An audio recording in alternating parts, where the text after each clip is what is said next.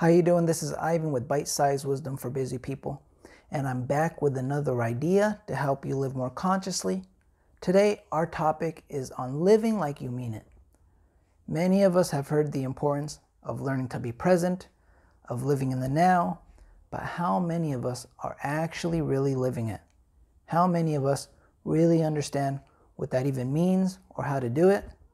So today, I'll briefly touch upon this by emphasizing that we need to live like we really mean it.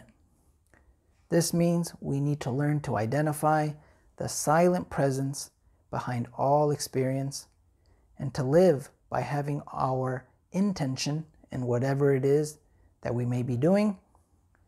Living from a place of presence, we do not let life just happen to us or to let this present moment go by unnoticed.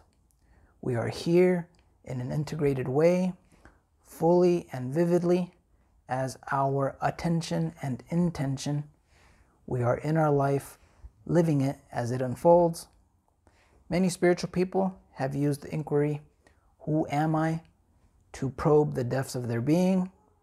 But an equally useful question to constantly pose to yourself is, "Am I here?" Which can be easier to grasp for many people. This is not asking if we are awake or aware in the usual sense, but who is aware, or is anyone even home right now? Is our awareness so spread out that we aren't aware of being aware this instant? Or am I here fully present to the moment through awareness of my body, my mind, my feelings, and my surroundings?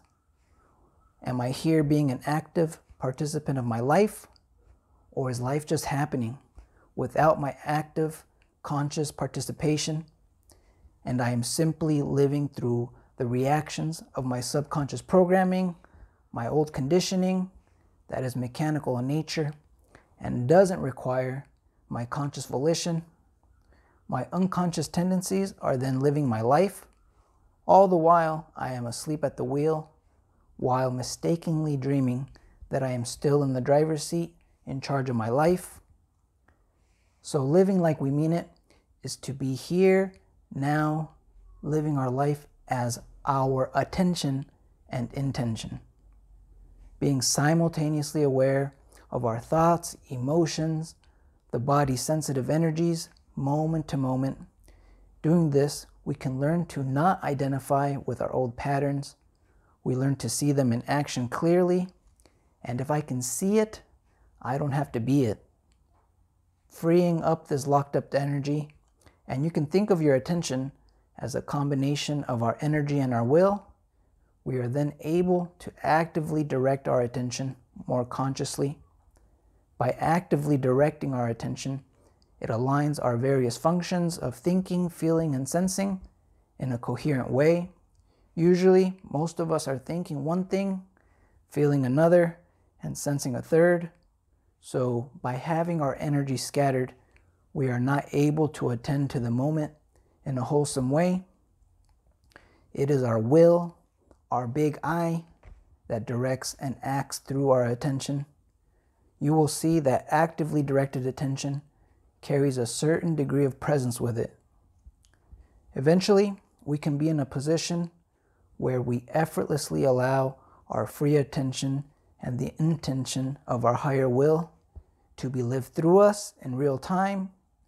If we can open up to our attention, we can invite ever-increasing amounts of presence from our higher will to descend upon us and will lead us to being totally here and now. The unknown has made itself known to us. Our true self then becomes self-obvious. So for the next few days, constantly ask yourself, am I here? And then to live your life like you really mean it, even if it's only for a few seconds. And then you can see that at the end of the day, you will see that moment was the most meaningful part of your day because you were living it like you really mean it. All right, guys, that's it for today. I hope you enjoyed today's video. If you did, please share with anyone who may find it useful. And if you are not subscribed, subscribe, hit that little notification bell also so you know when I upload new content. And until next time, I hope you're doing well. Take care. Peace.